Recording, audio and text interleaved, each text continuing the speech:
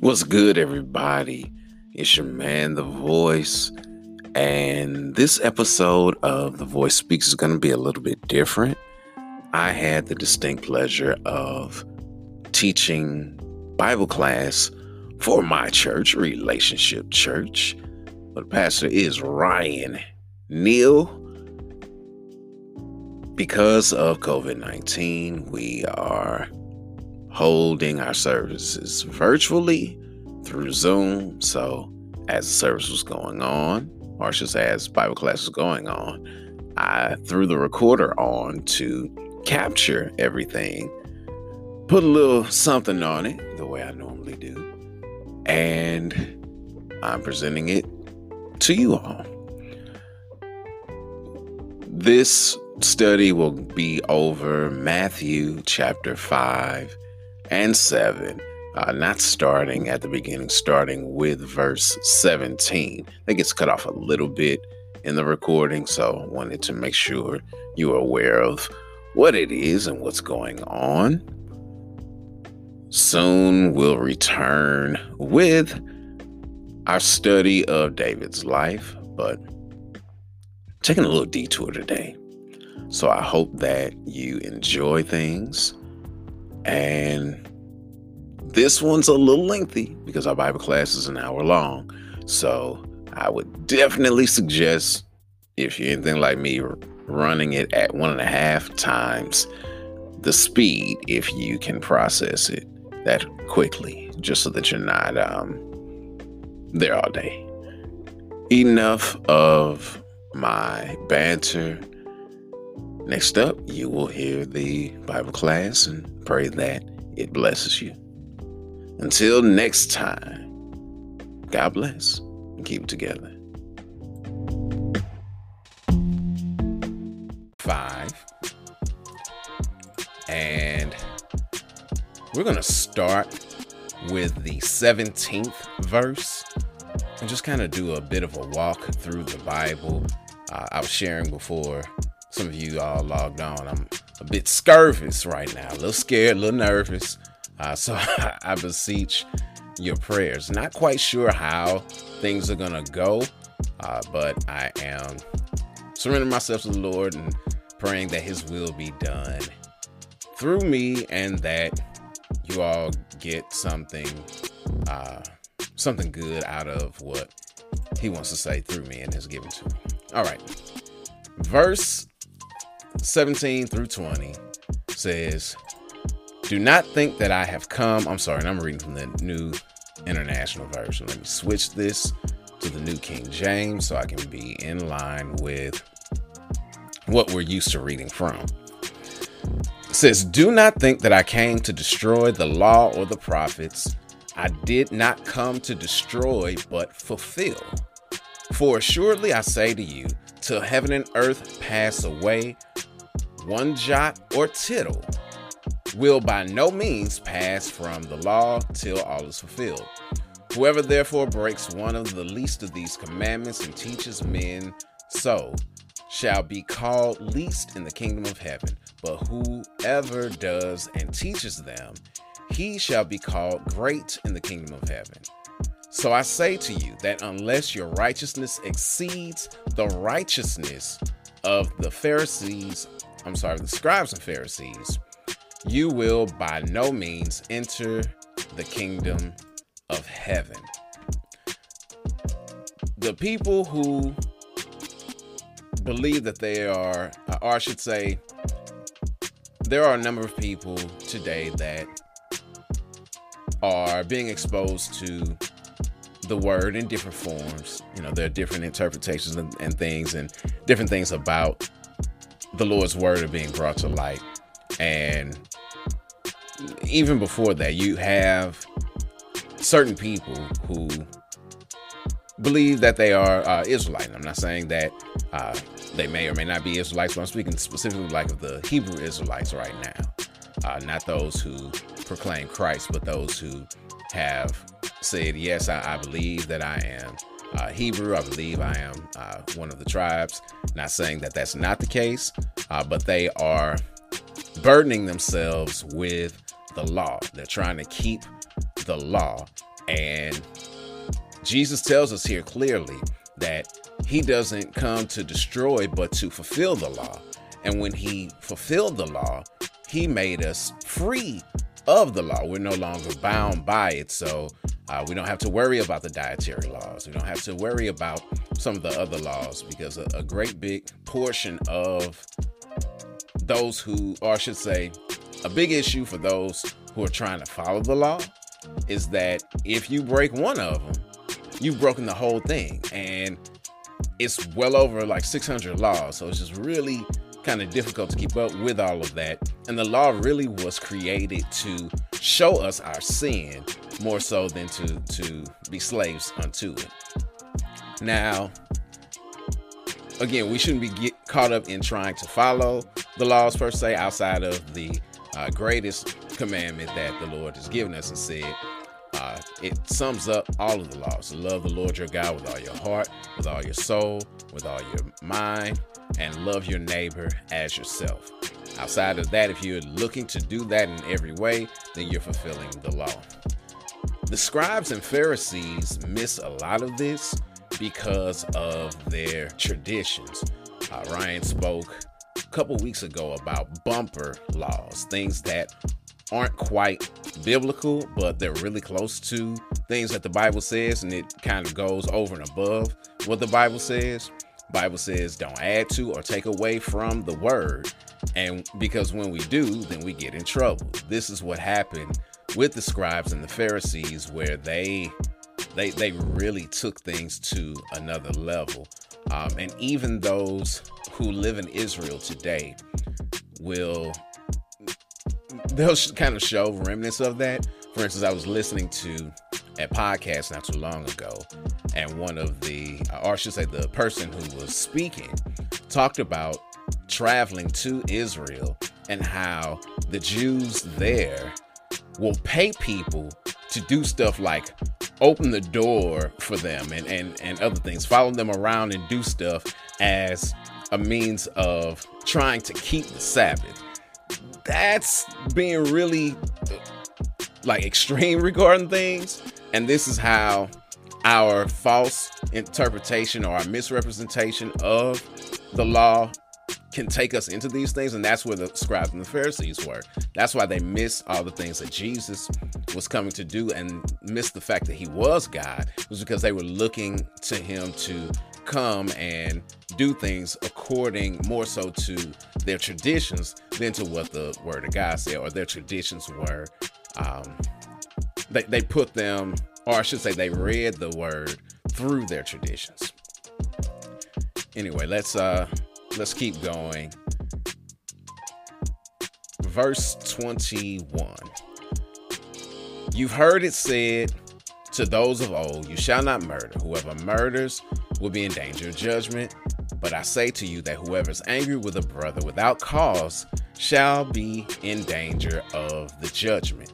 And whoever says to his brother, Raka, shall be in danger of the council. But whoever says, you fool, shall be in danger of hellfire. I'm going to stop there.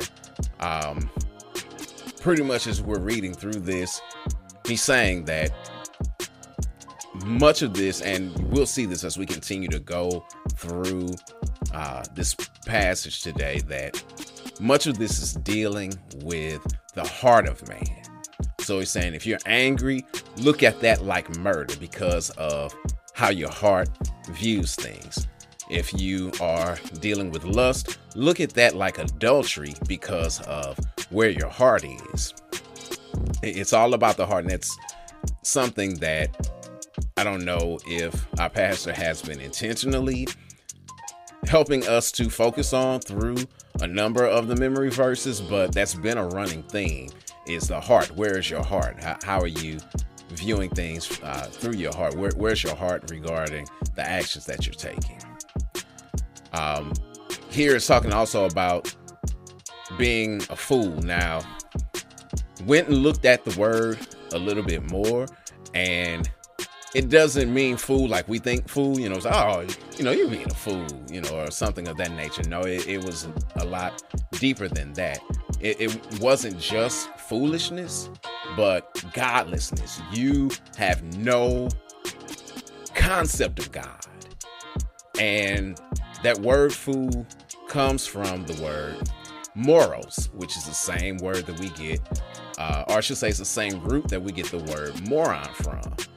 And a moron is the highest class of a feeble-minded person. I mean, it's just like your brain is not there whatsoever. If you go a little further into etymology, so you're looking at where the word comes from, what its root is, moros comes from the word mysterion, which is where we get the word mystery from.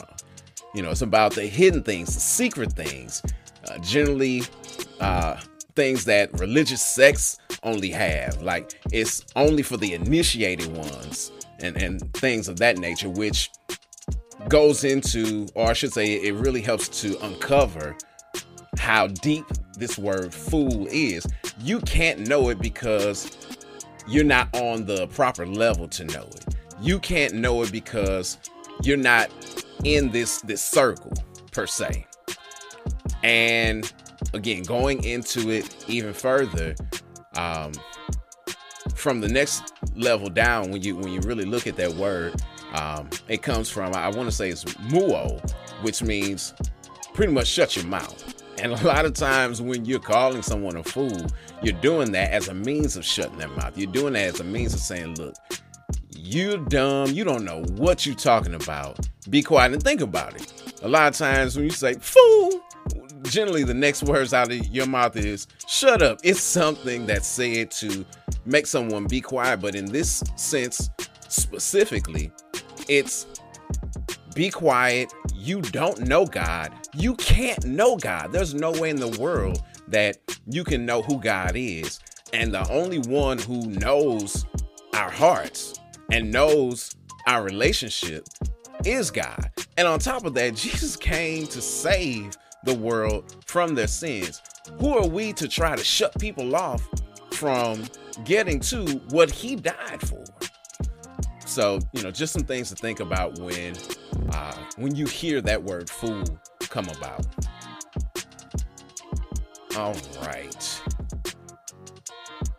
Also, just with that, when you think of people using that word fool, you know, trying to make people shut up, it's a manipulative thing. They have their own agenda. And we know that when people are manipulating or attempting to manipulate someone else for their own agenda, there's a word for that. We call it witchcraft. At the heart of doing that is a desire to control. That's really what the spirit of witchcraft is. So we have to be mindful and careful because of things that we've endured in life, because of situations that we've been in. There's a part of us that wants and feels a need to be in control. And there's things that we do necessarily need, or I should say there are things that we will need to control, but we have to be careful that we're not manipulating others in order to gain that control. God gave us free will and he gave it to us for a reason. He gave it to us because he wants us to follow him freely. Even he does not force and make and manipulate us to do certain things. He wants us to choose him freely. So therefore, we should not look to force and manipulate others. Should we use our words and use our knowledge to provide influence and to safeguard people? Absolutely. We should be sharing with them, hey, look, don't go here, don't do this, don't try to do those things because this is what the outcome is. And we can plead with them. But manipulating and controlling, that's another story. All right, let's continue to read. We'll pick up with verse 23. Therefore, if you bring your gift to the altar and there remember that your brother has something against you, leave your gift there before the altar and go your way. First be reconciled to your brother and then come and offer your gift. Agree with your adversary quickly while you are on the way with him, lest your adversary deliver you to the judge hand you over to the officer, and you be thrown into prison. Assuredly, I say to you, you will by no means get out of there till you paid the last penny. One thing, at least kind of going back a little bit, that really grabbed my attention in going through this passage was that if your brother has something against you, that's something I never paid attention to. It says, if your brother has something against you, and again, this is going back to your heart and dealing with your heart. It doesn't say if you have something against your brother. No, if your brother has something against you, leave everything. Don't give your offering, or, don't try to do your sacrifices. Don't even really try to come see me until you first do right by and try to make amends with the person that you see.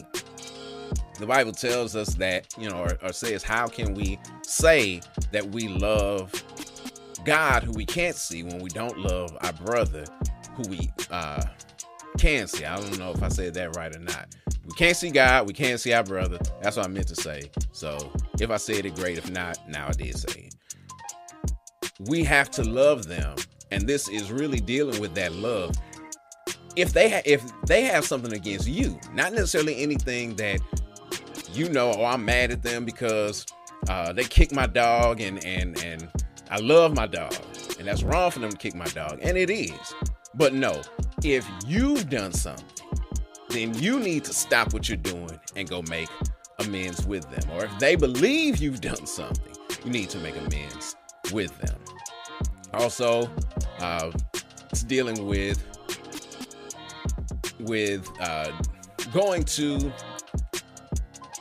going before the legal system in the last couple scriptures. Now we know Ryan makes his money in the legal system, but it's saying as far as brothers and sisters of Christ, you should look to fix it before you take it to that level. See if there's any way that you all can come to an agreement before it gets to a legal point. Not saying that law is wrong or that you don't need to have that in place. No, that's not the case. But when it comes to dealing with your brother and sister in the Lord, see if you can get that fixed before you get to that point. All right, I don't know that I'm going to read through all of the rest of the scriptures because we still have 2 chapters to go and about 30 minutes left. So we may not skip around, but jump to some other things. All right, let's go down to verse 42. Just to keep things moving along. Actually, we'll start with 38. You've heard it said, or I should say, you have heard that it was said, an eye for an eye, tooth for a tooth. But I tell you not to resist an evil person. But whoever slaps you on the right cheek, turn to him the other also. If anyone wants to sue you and take away your tunic, let him have your cloak also. And whoever compels you to go 1 mile, go with them 2. Give to him who asks of you, from him who wants to borrow from you, and do not turn away.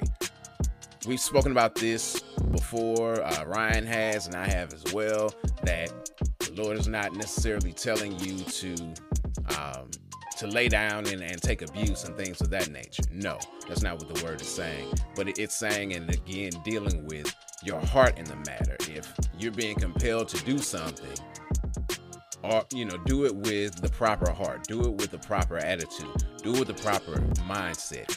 Don't think so highly of yourself that you can't take down for the Lord. And I know Ryan often says, make sure that you have something that you can give to help those who give, and when they come to you, try to help them. I'm sure verse 42 here has something to do with why he was saying those things. All right. Continue to go on. You've heard it said, you shall love your neighbor and hate your enemy. But I say to you, love your enemies, bless those who curse you, Do good to those who hate you. Pray for those who spitefully use you and persecute you, that you may be sons of your Father in heaven. He makes his sun rise on the evil and on the good, and sends rain on the just and the unjust. Pausing here really quickly. This is yet another example and yet another scripture that you can take to the bank as far as God loving us, yet we're going through. We have just messed up the word of God and made it what it's not, and saying with it that if God loves you, if you love God, and if you're in right standing with him, then everything's going to be right in your life and there's going to be no trouble. And if you're having trouble, then there must be sin. Kind of like what happened with Job. And the story of Job tells us that's not the case. Again, this scripture helps us to know that though we love the Lord, it doesn't mean and it doesn't exempt us from having to go through different things. The sun rises on the good just like it will rise on the evil. It will rain on the just as well as on the unjust. All right. Verse 48, just kind of, again, trying to get to everything else that we've got here. Says, therefore, you shall be perfect, just as your Father in heaven is perfect. That perfection that is being spoken of is a complete nature. It's not be perfect, because we cannot be perfect. The only perfect being ever is God. We work to be like him, but this word perfect here means complete. So we need to look to be complete in God. We need to look to mature in him, to grow in him, just like Jesus in his human body grew in the fear and admonition of God. Likewise, we need to grow and mature in God as well. All right, chapter 6. Verse 1 says, take heed that you do not do your charitable deeds before men to be seen by them. Otherwise, you have no reward from your Father in heaven. Therefore, when you do a charitable deed, do not sound a trumpet before you as the hypocrites do in the synagogues and in the streets, and that they may have glory from men. Assuredly, I say to you, they have their reward. But when you do a charitable deed, do not let your left hand know what your right hand is doing. Now, of course, your left and right hand knows what they're doing because they're a part of the body, but it's just saying do it in such a way that nobody around you knows what's going on. That your charitable deed may be in secret, and your Father who sees in secret will himself reward you openly. This is really a good scripture to keep in mind as we are looking to use the gifts and the talents that God has given us to bless him, especially when it comes to giving. You know, if you're doing something to help a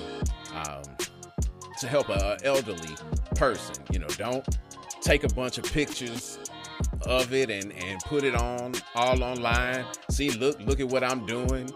No, that's how the hypocrites do it, so that they get praise from men. Oh, you did such a great job. Yes, I did. Thank you. You know, and you've got your praise right there. You know, you're only doing United Way dinners, you know, and only doing other things like that. No. And really what it reminded me of when I was reading through the scripture was a situation many moons ago where I was at the Pentecostal Assemblies of the World convention. And a lot of people don't know it, but a number of artists have come out of the same belief system, the same faith that we have. One of them who, I know was at least a licensed minister, may have been an ordained elder, I'm not sure, but I know at least had a license, is Stanley Burrell. You know him as MC Hammer. Hammer showed up at the convention and dropped like $10,000 in the offering. How and why do I know that? Because they announced that he put $10,000 in the offering. That's great, but he's got his reward versus just doing it and saying, hey, keep it on the low and allowing the Lord to bless him. He got his glory from it by them saying that this was received. Anyway, let's keep going. So again, as you're giving, make sure that you're giving with the proper heart and not to be seen of men, but so that God can get the glory. Verses 5-8. When you pray, you shall not be like the hypocrites, for they love to pray standing in the synagogues and on the corners of the street, that they may be seen by men. Assuredly, I say to you, they have their reward. But when you pray, go into your room, and when you have shut the door, pray to your Father who is in the secret place, and your Father who sees in secret will reward you openly. And when you pray, do not use vain repetitions as the heathens do, for they think they will be heard for their many words. I have a question for everyone, so you can put this into chat or do something else, but I just want to know what you think of when you hear the word mantra. What comes to your mind? I should have said earlier that we were going to try to be a bit interactive today. So what comes to your mind when I say the word mantra? I'm going to do you all like I do at work. Okay, hold on. I'm sorry. I can't hear when everybody's talking at one time. Just one person at a time say something. It's kind of hard to read all this stuff that's going on because you all are all chatting at the same time. Wink, wink, nudge, nudge, hint, hint. Okay, there we go. Professor Tiffany said meditation. Jessica said a repeated word. Anyone else had? Okay, Ryan said something that you say to yourself over and over again, a concept that you live by. Absolutely. A thought, music. Okay, I thought music. Mantra was music. There are some things musically that can be like with mantra style. You think of specifically the Benedictine monks. You know, you'll hear their things where they're doing their singing. And I know I'm doing a horrible job and I can't sing either, but they're singing the same things over and over again in a meditative fashion. It is indeed something that you meditate on, something that's protecting. Okay. All those are excellent. Let me tell you what I found as far as the meaning of mantra. And this was really eye-opening for me. From those who practice yoga, their definition of mantra is supposedly to adjust your vibrations. By using a mantra is something that makes you more alert and aware. It's something that can overcome karma, things of that nature. And a mantra is simply a word or a statement that you say over and over and over and over and over again, which is what the Lord was instructing us not to do, not to pray like the heathens, not to pray per se like those who practice yoga. And you're using this mantra to make sure that your chakra is in line with your third eye and your fifth toe and whatever else that's stated. But that's what a mantra is supposed to do. It's supposed to keep you in line, your vibrations in line. Now, witches also use mantra kinds of things when they say they're incantations. And they say that they use it to memorize and to focus on thought. All of this stuff is a perversion of what the Lord gave us in his word, which he says that we are to meditate on it. Joshua chapter 1 verse 8 says, keep this book of law always on your lips, meditate on it day and night, so that you may be careful to do everything written in it. Then you will be prosperous and successful. So all this stuff, all these empty, vain babblings that the heathens do is a counterfeit. It's really close to what the meditation was created for, but instead of meditating on the word of God, they're meditating on other things and trying to bring about a peace and an awareness and a thoughtfulness that meditating on the word of God is supposed to give you. Only God, we know that God's word is what brings life. Those other things, again, it's counterfeit. So make sure that as you are meditating, that you meditate as the word tells us to, that we meditate on him, we meditate on his word, so that we can have life and not death. All right, I'm going to jump down to verse 24. So verse 24 says that no man can serve two masters, for either he will hate one and love the other, or else he'll be loyal to one and despise the other. You cannot serve God and mammon. And again, this is just for the sake of time. I'm hoping that I'm able to get everything out, and yeah, this should help us with doing that. But anyway, this is God and mammon. When we look at the scripture in some different versions, the word mammon means money, that you cannot serve God and money. Now, those of us who are in a relationship, have ever been in a relationship, we want the time and the attention of our significant other. Do any of you all want your significant other to have a side piece? You know, they're with you, but then when they leave you, they every so often they go spend time with someone else and give them their love and affection.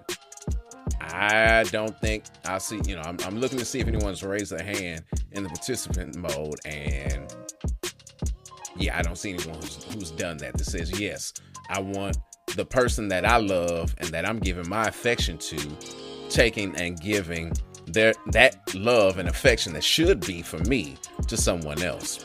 Well, when we are not looking to serve God, and we're serving money, or we're serving our desires, we're serving our position as far as our status in life, we're serving our namesake, we're serving our legacy, we're not serving God. We are, as it says in the book of Revelations, we are the bride of Christ. We are his betrothed, that he paid the price for, just as in those days you had a dowry. You had to give a certain amount of money in order to secure your bride, in order to take on the person that you love and that you want to spend your life with. The dowry for us as the bride of Christ was paid through the shedding of his blood. He doesn't want us serving or looking to serve anyone or anything else. He says he's a jealous God, that he'll give his glory to none other.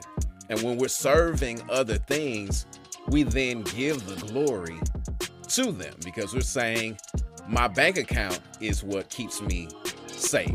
My the money that I have on the stock market, my job and my ability to make money is what provides for these things. Now, granted, there's a bit of truth to all of that. However, the greater part of this is that, yes, all those things do help. Having money in the bank, having a job, and or having the skills to go about creating things that people want and need, having good investments, all of that does provide a level of security. But if God did not give you the job, if he did not give you the ability to make and do the things that you did, if he did not help you with choosing the proper stocks and things of that nature, you wouldn't have it. The Bible says that he's the one that gives us the ability to make wealth, or to have wealth, to attain wealth. He's the one. So often we get focused on the creation versus the creator, the provision versus the provider.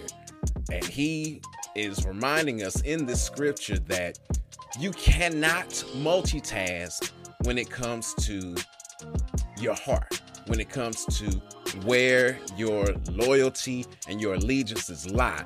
We may want to, we may think that we can, because, it feels good, it scratches the itch that we have to be self-reliant and self-dependent, which is how we as mankind got into all the mess that we got into, because we didn't want to do what God said. We wanted to do what we thought we wanted to do to be our own gods versus following God. But he's letting us know we can't do it. It's impossible. It's impossible to serve both God and money. All right, let's continue on. I'm going to read. We'll read through the remainder of the chapter. Therefore, I say to you, do not worry about your life, what you will eat, or what you will drink, or about your body, what you will put on. Is not life more than food, and the body more than clothing? Look at the birds of the air, for they neither sow, nor reap, nor gather into barns, yet your heavenly Father feeds them. Are you not more valuable than they? Which of you, by worrying, can add 1 cubit to your stature? So why do you worry about clothing? Consider the lilies of the field, how they grow. They neither toil nor spin.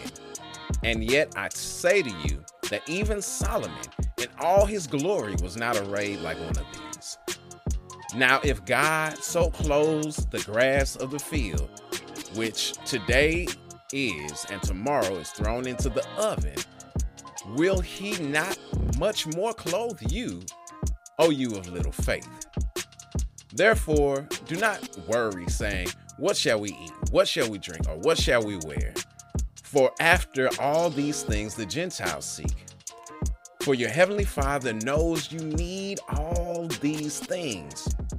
But seek ye first the kingdom of God and his righteousness, and all these things will be added to you. Therefore, do not worry about tomorrow, for tomorrow will worry about its own things. Sufficient for the day is its own trouble. Right now, I don't know about you all, but this passage is so comforting. We are in a state of turmoil and unrest that we have never seen as far as our generation is concerned. Now, those who lived through the Great Depression, those who experienced the Spanish flu, over 100 years ago, yeah, they've been through these kind of things. But the vast majority of the people living on the world today has not experienced those kinds of things. Have we had trouble? Yeah, we have. We've had the Great Recession.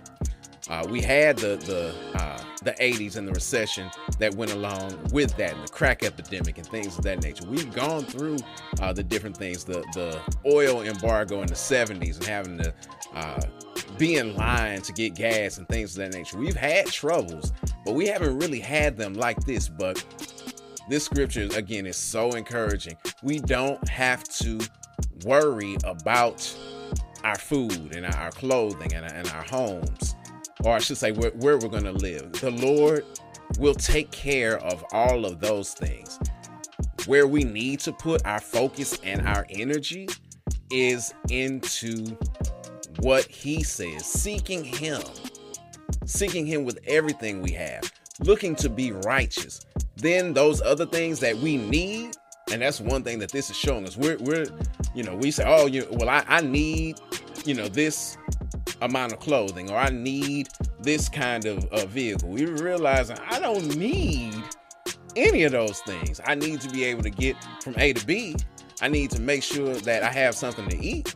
I need to make sure that I'm not, naked. I need to make sure I have a roof over my head. But it's really helping us to see the difference between need and want. Not that he won't give us some of our wants, but he promised above all to supply our needs according to his riches and glory. All right, let's continue. Chapter 7, I'm going to read verses 1 through 6. Judge not, that you be not judged. For with what judgment you judge, you will be judged. And with the measure you use, it will be measured back to you. And why do you look at the speck in your brother's eye, but do not consider the plank in your own eye? Or how can you say to your brother, let me remove the speck from your eye, and look, there's a plank in your eye? Hypocrite, first remove the plank from your eye, and then you will see clearly to remove the speck from your brother's eye. And we're going to stop there. So just verses 1 through 5. This is so very important for us, especially those of us who have been walking with the Lord for a while. God is good. He's delivered a number of us from so many things. And unfortunately, we in the church get what I like to call spiritual amnesia. We forget about all the stuff that the Lord brought us out of. We forget about how miserable we were when we were in bondage. We forget about the fact that some of the things that we are turning up our nose at are the very same things that the Lord has delivered us from. This scripture itself is not dealing with judges like we were talking about the legal system before. It's not what it's dealing with. It's dealing with being judgmental. And something that came to my mind as I was going through and studying this was a very public occurrence that really falls in line with this. Back in the late 80s and into the early 90s, there was a scandal, actually a couple scandals that rocked the religious world. It was two Jims, Jim Swaggart and Jim Bakker. Jim Bakker and Jim Swaggart were both televangelists with the Assemblies of God. Jim Bakker lives in Missouri now. He lives in Branson. Jim Swaggart, I forget where he was in the world at that time, but they had thriving ministries. Bakker, his ministry was bringing in $1 million a day at one point. And Jimmy Swaggart was broadcast to over 3,000 different channels at one point within his ministry. Jim Bakker Bakker and Swaggart had a public fall. Bakker's issue initially was a transgression between himself and his secretary, where he fell with her in a sexual manner. You can do the research on all of that. We know that he was wrong because he was married and should not have been engaging in those activities with her. Whose story is true, we don't know. God does, and he'll judge accordingly. When Bakker fell, that also exposed the fact that he was messing with the money that was coming in as well. He had 2 different sets of books, and all that was exposed. He went to prison and lost everything. When that happened, I remember Jim Swaggart getting on TV and just reaming Jim Bakker, just talking about him bad because of the fall that he had.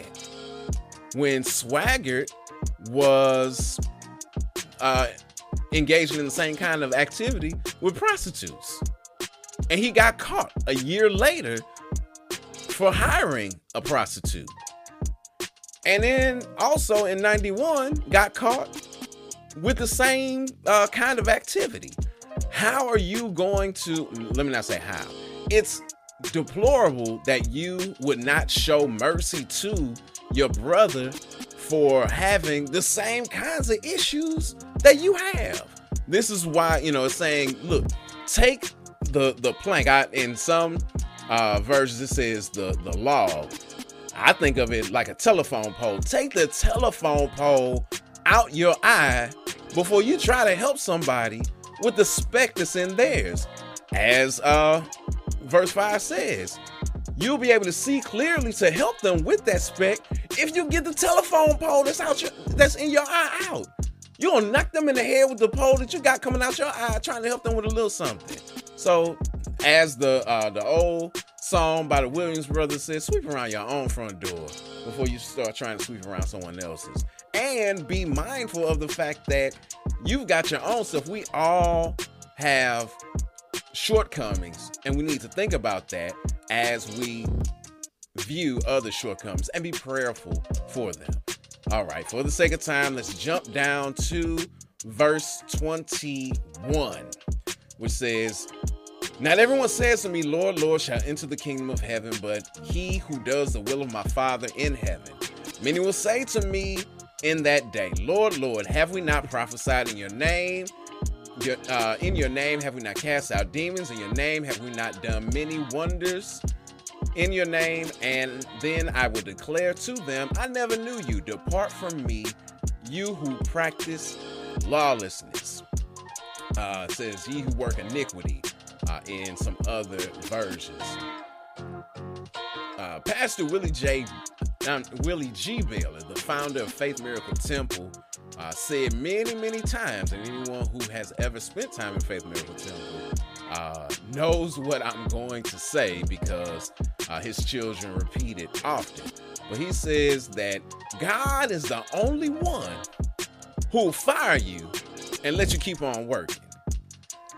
These people are doing great works for God, or have done great works for God, and he says, I don't know you. Get on away. And it really is amazing, and it's so important for us to keep this in mind. We ought not to really be praying, Lord, and that's a prayer of so many people. Oh, Lord, I just want to be used by you. Lord, use me. Yeah, we want to be used by him, but more importantly than being used by him, Lord, I want to be in fellowship with you. I want to know you. I want you to know me. I want to walk with you. I want to walk in your ways more so than being used, because you can be used to do a number of wonderful things and still be lost. Moses in Exodus chapter 4 had just been given the power to do miraculous things. His hand turned from leprous to whole, making water into blood, causing his stick to become a snake and then becoming a stick again. Lord had just gave him all that, was telling him what to go and tell Pharaoh, giving him the mission. You think he's good? Yeah, except the Lord met him on the way and was about to kill him, and would not have killed him had it not been for his wife seeing what was going on and circumcising his children who had not been circumcised, which is why the Lord was getting ready to take him out. He had given him all of these things, set him on the path to do his work, and was going to take him out because he wasn't being obedient. Again, do we want to be used by God? Absolutely. But more importantly, Lord, help me. Help my heart to be in line with you. Help me to be obedient to you. Luke chapter 9, verses 1 through 2 says, when Jesus had called the 12 together, he gave them power and authority to drive out all demons, to cure all disease, and he went out to proclaim the kingdom of God and to heal the sick. Judas was among the 12 that was sent. When the Lord did all this, Judas was there. He was there living with Jesus, eating with Jesus, learning from Jesus, serving Jesus. But that didn't keep him from being used by Satan to betray Jesus. It's about our hearts. It is about our hearts. It's not so much what we do, but our heart behind it. Is Christ sitting on the throne of your heart? Is he sitting in the place of authority and rule over your thoughts, your will, and your emotions? Let's read verses 24 through 27 and we'll be done for the evening. Verse 24 says, therefore, whoever hears these sayings of mine and does them, I will liken him to a wise man who has built his house on a rock. And the rain descended, the floods came, and the winds blew and beat on that house. and it did not fall, for it was founded on the rock. But everyone who hears these sayings of mine and does not do them will be like a foolish man who built his house on the sand. And the rains descended, and the floods came, and the winds blew and beat on the house, and it fell, and great was its fall. We must hear and do, as the scripture says. If you hear them and you do them, then you'll be like a person who builds their house on the rock versus one who builds their house on the sand. I'm glad that everyone came to Bible class today. We're about a couple minutes away from being done. We've gone through a lot of scripture and a lot of things, but hearing all this stuff is useless if we don't do it. It's just like building a house on sand. If you've ever been to the beach, sand moves with the water. The tide comes in, or the waves come in. The sand is in one place. They start going out. The sand is in another place. It's unstable. Now, I want you to imagine having some beautiful beachfront property. I know I would like to have some beachfront property, but you're able to just walk out to the beach. You see it, all the time. The sun setting on the water. Oh, it's wonderful. But if it's founded on the beach, when the winds come, when the storm comes, yeah, your house is going to go down and go down quickly. Doesn't matter how pretty the view is if you have nowhere to live. Think also of people who may have trailers or modular homes. Modular homes can be really, really beautiful. I've been in a couple. I was like, man, look at all this stuff. This is wonderful. Now, and if you own the land, that's great, because you own the land and you got something. But if you don't own the land and you're in that modular, when it comes, and whether you own the land or not, let a tornado come, let some other kind of major storm come, you are very concerned because it's not attached to anything. It's not stable. It's not founded on a foundation. You have nowhere to really run and hide. You can go in a room that doesn't have any windows, but you have nothing that's really going to protect you from the storm. So those of us who hear these things and don't do it, it's like having that modular home that's going to have a lot of trouble when the storms come. But if you hear and do them, then we are like those who build their house on the rock. The rock is Jesus. Build it on a firm foundation that can withstand the trials that come our way. That's it. Just last little part. You all know I work for Enterprise, and Hertz is filing for bankruptcy because their model was built on a whole lot of debt. That's something else as well. Make sure that as you're going and you're doing things, that you're choosing the proper model.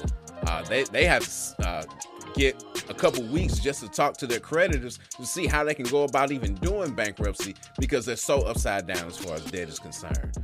Again, that's not the way to go about building your life properly. Let us hear and do the things that God says so that we can have our homes and our lives founded on the rock. We're open for questions within the last minute or so, if there are any.